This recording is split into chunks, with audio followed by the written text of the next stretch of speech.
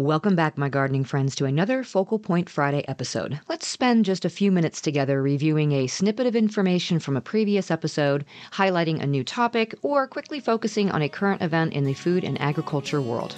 Let's get down and dirty. So, let's talk about growing garlic in those warmer climates. Why is it such a challenge? First of all, most garlic has simply evolved to be hardy in harsher conditions. So where other plants find it challenging to grow or even survive, garlic has an advantage. The disadvantage comes in the warmer temperatures. Garlic develops its bulbs as a result of a combination of day length, temperature, and the amount of cold exposure. So hardneck garlic begins bulbing out when the day length goes over 13 hours and the air temperature is above 68 to 70 Fahrenheit and soil temperature is over 60 degrees Fahrenheit. So if any of these factors are out of sync, they simply just don't grow very well. Softneck are more tolerant of the variances in these factors. So the first thing to understand when growing garlic in warmer climates is that if you want large garlic bulbs to grow, you have to delay both the start of the bulbing process and the end of the bulb growth. You want your garlic plant to be as big and as tall with as many healthy leaves as possible before it starts developing the bulb. Then, when it does start to bulb, you want to grow that plant for as long as possible before it starts to mature. So when does garlic mature? Once the soil temperatures hit 90 degrees Fahrenheit, that's it. It hits the wall and it stops growing. So if you're in a warmer climate, your number one goal is to keep that soil temperature as cool as possible for as long as possible. So we want over 60 degrees Fahrenheit, but below 90 degrees Fahrenheit. That's the sweet spot. So here's how you up the ante on your garlic when you're planting it in a warm climate.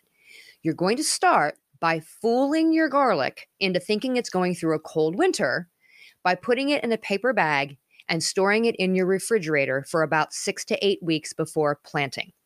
This is going to give that clove the vernalization it needs to form a bulb.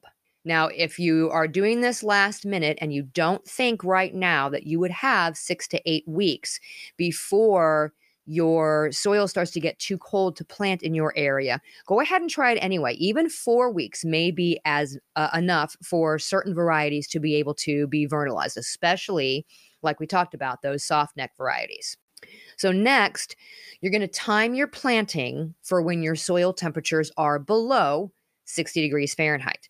So if you're in Los Angeles, California, zone 10, for example, you're looking at mid-December in most years before you plant your garlic.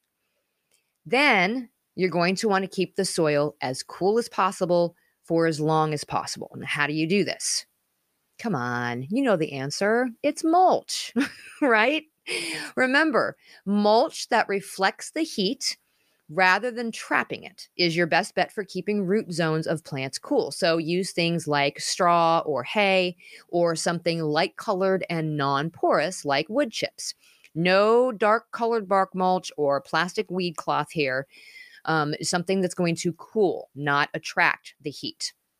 You can also strategically plant your garlic in a spot that gets afternoon shade to help with keeping it cooler in the afternoon heat.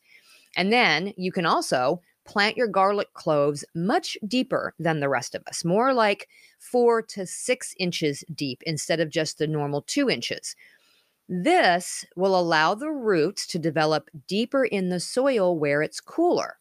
And then watering deeply but less frequently will also send those roots further into the cooler soil area rather than encouraging them to stay near the surface.